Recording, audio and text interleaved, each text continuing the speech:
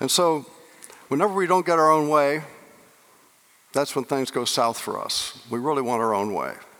So we have a picture of that in Exodus as we see the people there, God's people, who are under this horrible situation. They're slaves there, and they're being treated terribly by the Pharaoh, and he's treating them worse and worse the more that Moses comes to present his word to them. And so God sends Moses, and he gets the people, crosses through the river on dry bed.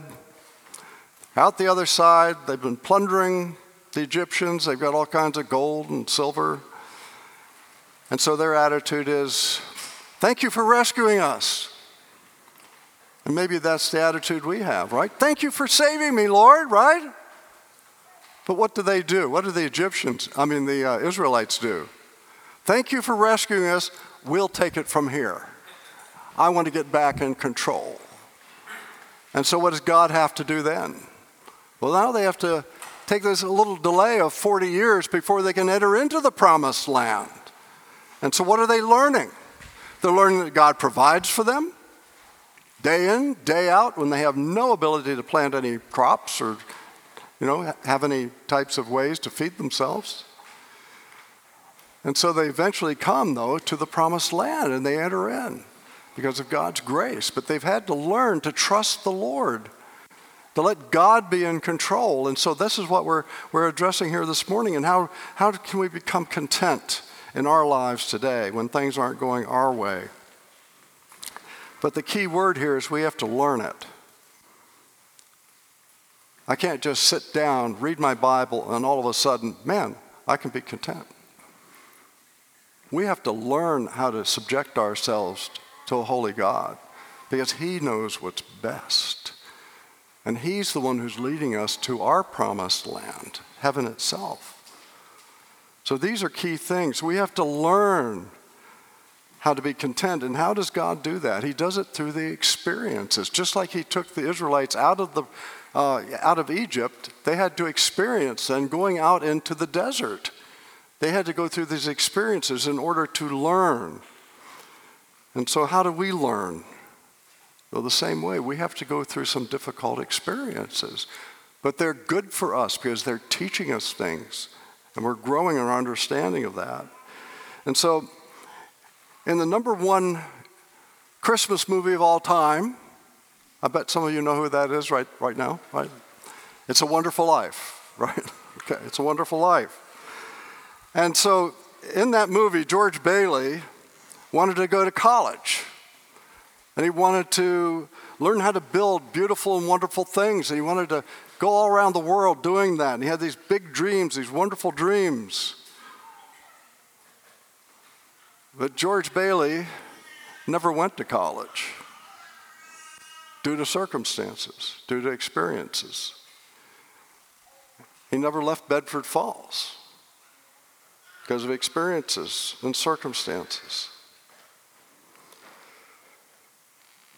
But he learned how to get contentment because he learned over a series of experiences, for those of you who've seen the movie, one after another, where he had to die to self in order that he could bless others. And so eventually he became very content by the end of the movie, and he had all these loving relationships. But it wasn't the path that he had planned. And I'm sure a lot of you have heard, you want to hear God laugh? Tell him your plans. But his plans are the best plans for holiness. And also he wants us to be able to live out our lives in a way that we're content here, now.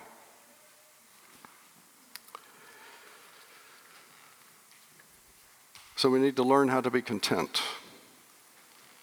Now, Paul had been through a lot of experiences, so he's speaking from his own experience, a lot of negative experiences, and how he had learned how to be content over time, because this is towards the end of his life. But he'd learned to be content when he had been given 40 lashes less one 5 times. Can you imagine going through that 5 times? Wow, 3 times he had been beaten with rods. Once he was stoned and left for dead. 3 times he'd been shipwrecked. He constantly faced danger on his journeys, danger from rivers, robbers, Jews, Gentiles, the wilderness, false brothers, cold, hunger, and thirst. This man knew what it meant to walk through a variety of different trials, and yet he'd learned contentment through these things. And so this is him writing to us.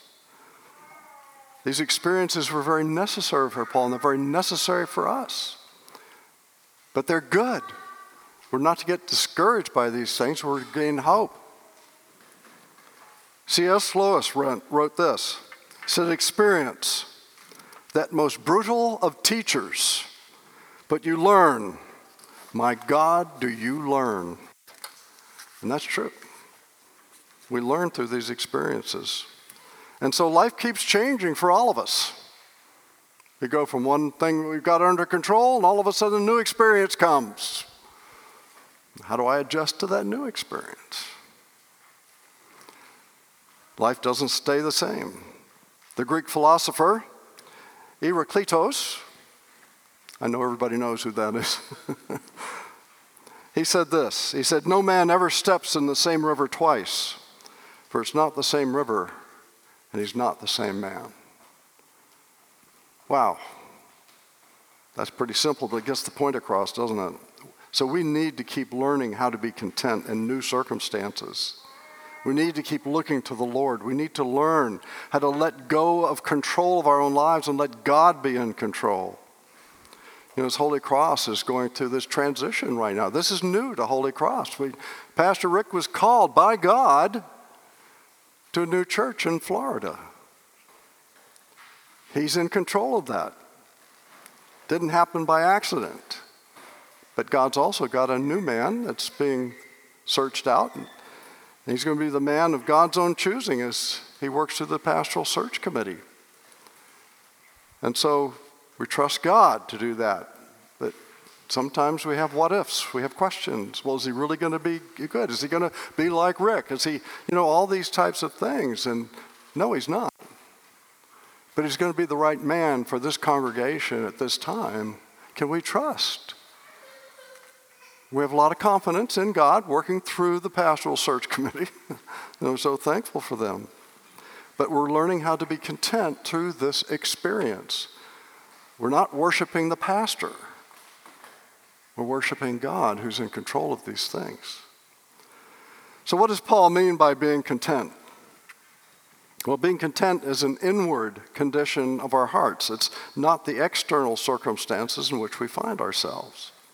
It's an attitude of trusting God and freely submitting to God's will, not our own will.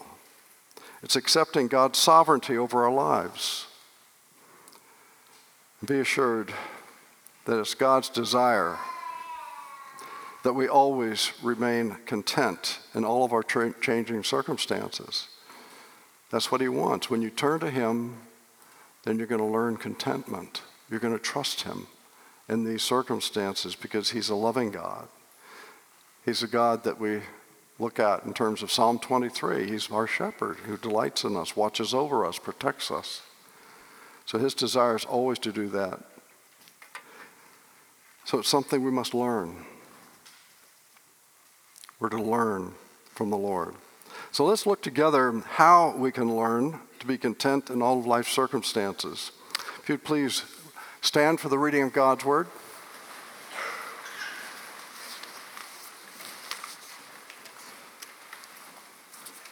Philippians 4:10-13, it's in the bulletin. I rejoiced in the Lord greatly that now at length you have revived your concern for me. You were indeed concerned for me, but you had no opportunity. Not that I am speaking of being in need, for I have learned, in whatever situation I am, to be content. I know how to be brought low, and I know how to abound. In any and every circumstance, I have learned the secret of facing plenty and hunger, abundance and need. I can do all things through him who strengthens me. This is the reading of God's word. Please be seated.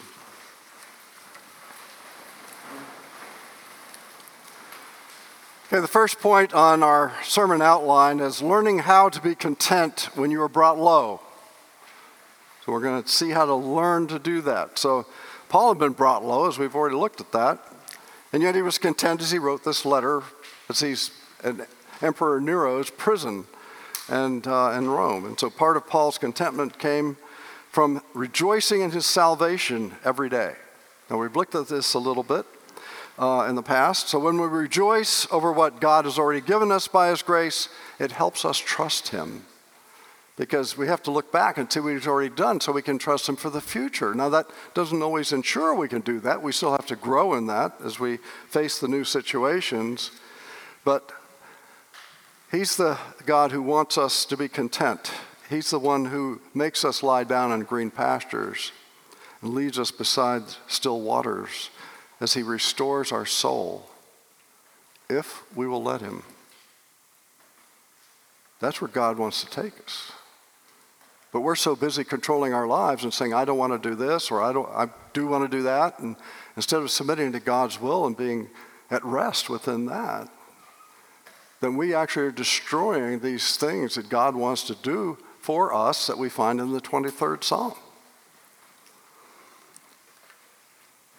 So I want you to listen to just a brief summary from Ephesians 1, verses 3 through 14, which is one run-on Greek sentence, verses 3 through 14. It's one sentence. It just keeps going on and on. Anyway, it's famous within Greek scholars of the Bible, so they know all about that. Anyway, Paul provides us with some very specific gifts from God. And these are, I'm just going to list some of them. And he wants us to know that he's rejoicing over these as he's rejoicing over his salvation. And so we're to do the same. So he was rejoicing over the fact that he was blessed in Christ with every spiritual blessing. Every. There's nothing held back. This is what God's doing. And these spiritual blessings are in heavenly places.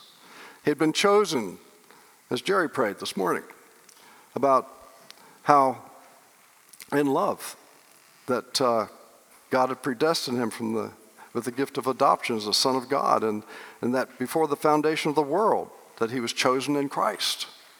So these are different things then that we can be rejoicing in. These are things that are true.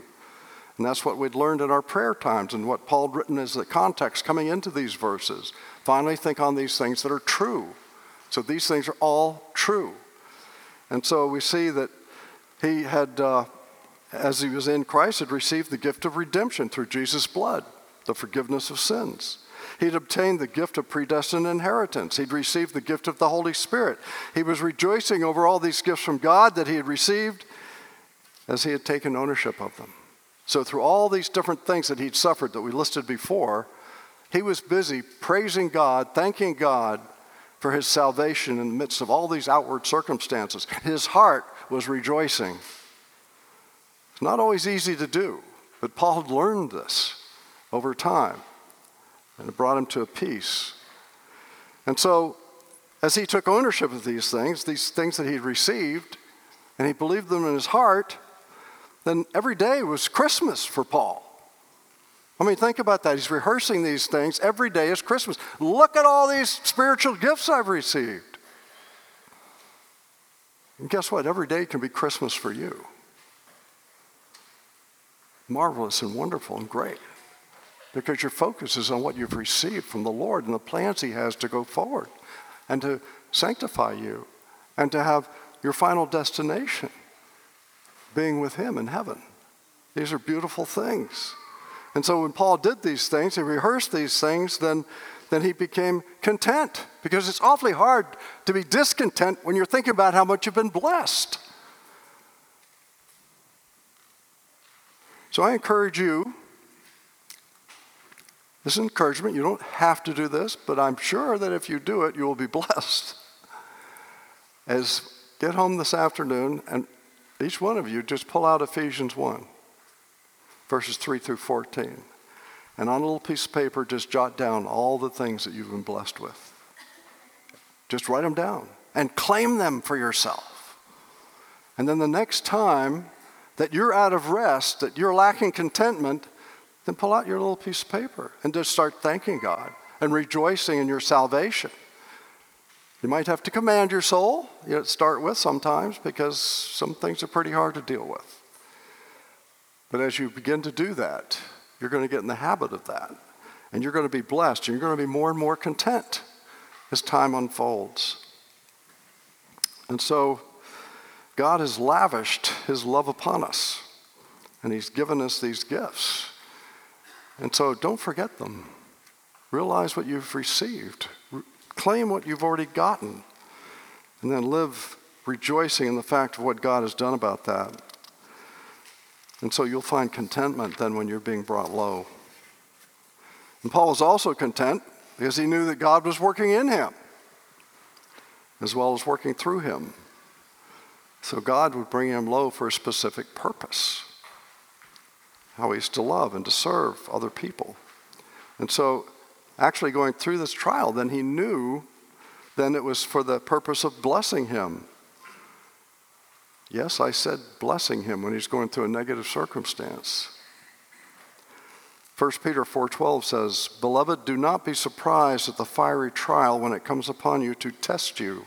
God's not the author of sin, but he does test his children, just like he was testing the Israelites coming out of Egypt. But God is refining his children and increasing our Christ-likeness and faith in him by allowing fiery trials in our lives. And so they're intended as a great mercy because they cause us to turn to him once again. Some trials you don't know how to get through them except that he walks with you through them. They're not intended to be a punishment. God is not angry with you when these things are going on. They're intended to help us to grow in Christ's likeness and grow in our dependence on our Lord. And we all, including me, need to grow in greater dependence on our Lord. And then, of course, sanctification is taking place. As I become more dependent, then I can be more useful for him. And he's always going to bring the ability to get through the trial because he's going to be walking with me through it. So these things aren't just God's mad at me. He's not just trying to punish me for something I've done. That's not true at all. That's a lie. And we need to know that, discern the difference. And of course, we're not going to have the same trials and things that Paul had. He was an apostle to the Gentiles. He was under the leading and guiding of God to do something that nobody else in this room is going to have to do. So he needed unique trials for his life and his heart. And so the trials that we face, God has put forth so that as we encounter them, then they're uniquely qualifying you for where he's trying to operate in your heart to help you trust him more. And sometimes that's pretty hard, isn't it? And so we're growing and we're maturing as we're turning to our Lord and our God in these things. And we're learning that we can trust in him with all of our hearts and not lean to our own understanding because we know that our loving Father is leading and guiding us all the way to heaven. He's walking with us. We are the children of the King who cherishes us and loves us more than we can understand or know. He never gets angry with you in the sense that we get angry. And so he's teaching us that we can learn how to be content in our trials. And remember that Jesus was a man of sorrows too. He had to go through his trials, his sufferings. And he had to come because he loved us, and he didn't want us to suffer and die a sinner's death. And so he lived the life that we should have lived.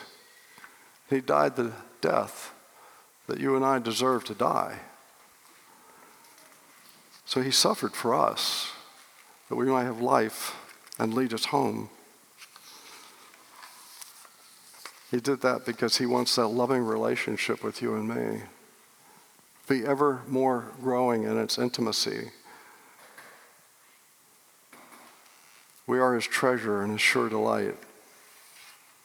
Hebrews 2:10 following says, "For it was fitting that he, for whom and by whom all things exist, and bringing many sons to glory, should make the founder of their salvation perfect through suffering.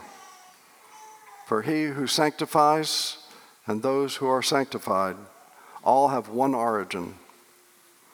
That is why he is not ashamed to call them brothers, saying, 'I will tell of your name to my brothers.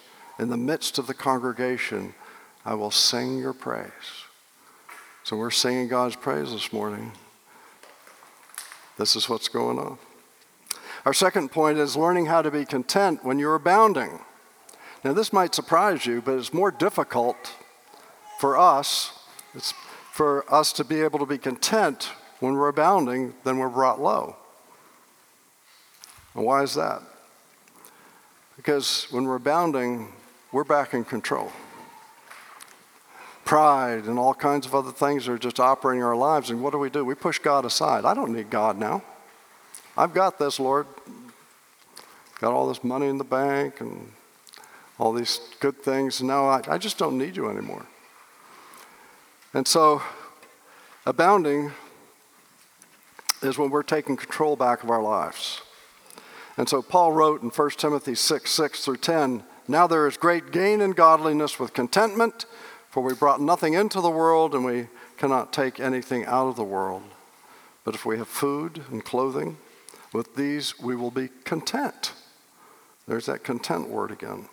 "But those who desire to be rich fall into temptation, into a snare, into many senseless and harmful desires that plunge people into ruin and destruction. For the love of money is a root of all kinds of evils. But as for you, O Timothy, O man of God, flee these things. Pursue righteousness, godliness, faith, love, steadfastness, gentleness. Fight the good fight of faith. Take hold of eternal life, to which you are called and about which you made the good confession in the presence of many witnesses." So Paul's telling Timothy to flee. Flee from the pursuit of the love of money. Peter mentioned it earlier. We have to be careful about money because I've got maybe some new news for some of you. Maybe not old, maybe it's old news for the rest of you, but it's not your money. It's not my money. God owns everything. So I'm a steward over what he's entrusted to me. You're a steward over what he's entrusted to you. So the question is, how well am I going to manage my money? Well, God's money, on his behalf. It's a challenge, isn't it? And so that's why Paul says to Timothy, flee from the pursuit of the love of money. Nothing wrong with having money, but how do you steward it? How do you steward for the Lord's benefit? We're building a building right now. Needed money to build the building. It's for God's purposes, God's kingdom. So how are we stewarding our money? In this case, God's money. And so, unfortunately, for people that have a lot of money, it acts like a drug. They become drug addicts. They believe that money will bring them happiness and contentment. The truth is it does just the opposite. Have you ever seen people that win the big lottery or something? They've done these stories on these people. And almost every one of them wind up losing all that money, and all these people start coming after them. They've got relatives they didn't even know they had relatives. Everybody thinks they can share in that. Relationships are destroyed, and they're so sorry that they ever won the lottery. That's by far the common result if somebody wins the lottery. So people that have a lot of money then begin to trust their money instead of trusting God. It's sad. On the surface, it looks like, well, I have a lot of money, and it's going to be great blessings from this time forward, but it's just the opposite. And so money becomes more important to those that love money, more important than relationships. So they don't spend as much time with their family and their kids, their wives. They're too busy making more money. The unfortunate thing is money's never loved anybody. Never will. Jesus taught us to seek first what? Anybody know? Seek first what? In Matthew 6:33? Yeah. Seek first the kingdom of God and his righteousness. And then all these other things will be added to you. Food, clothing, shelter.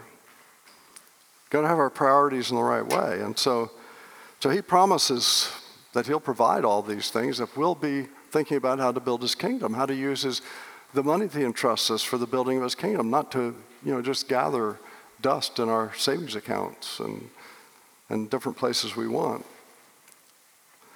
In Charles Dickens' story, A Christmas Carol, most of you know this, Ebenezer Scrooge experienced great joy in loving relationships when he stopped loving money.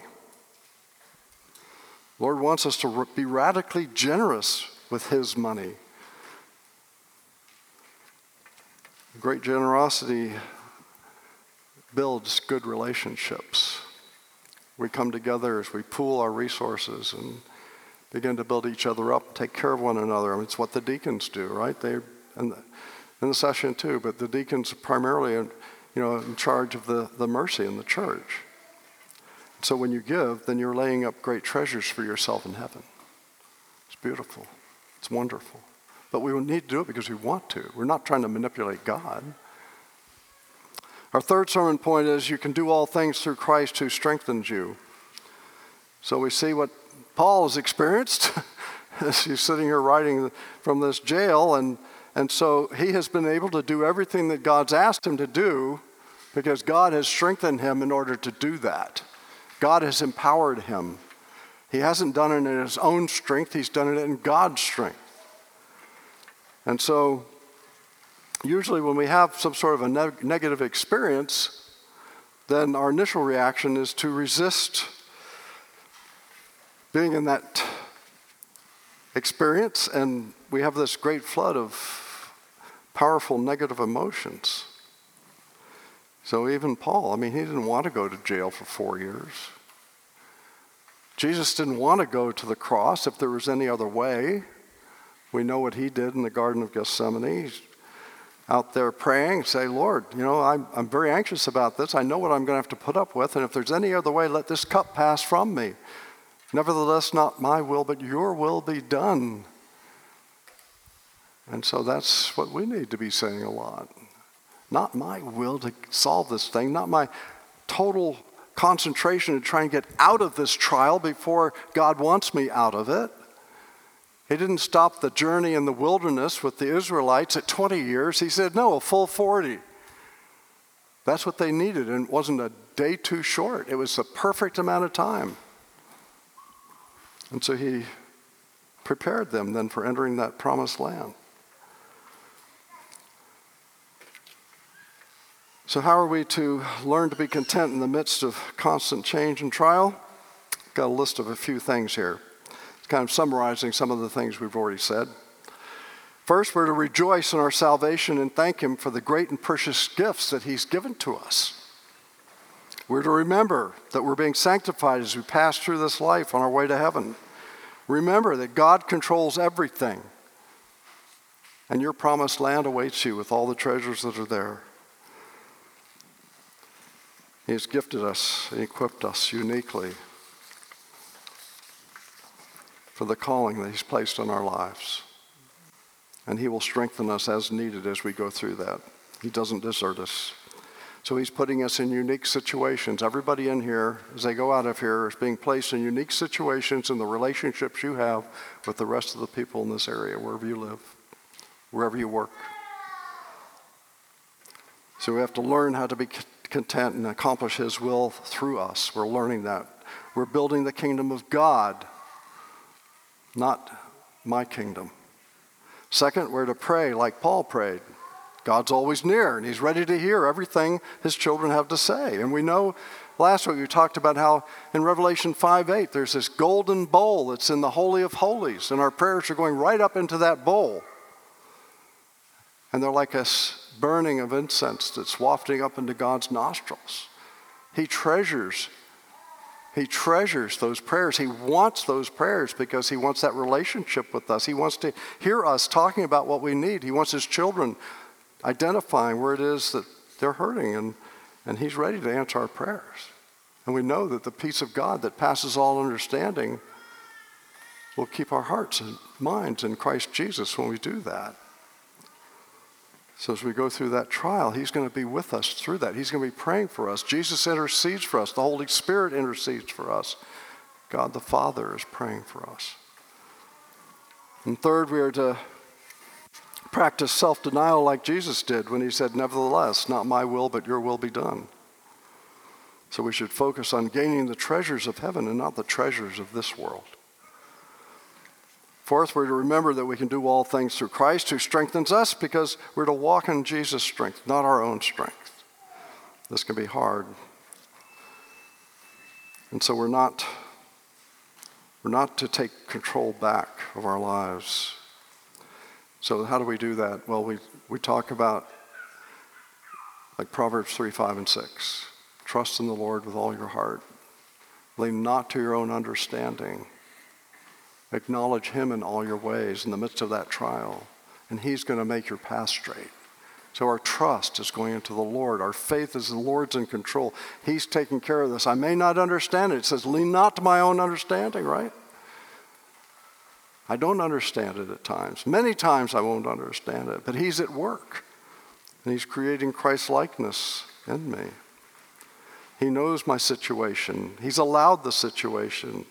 And he's going to exert his power and his love in that situation in my life, whatever it might be.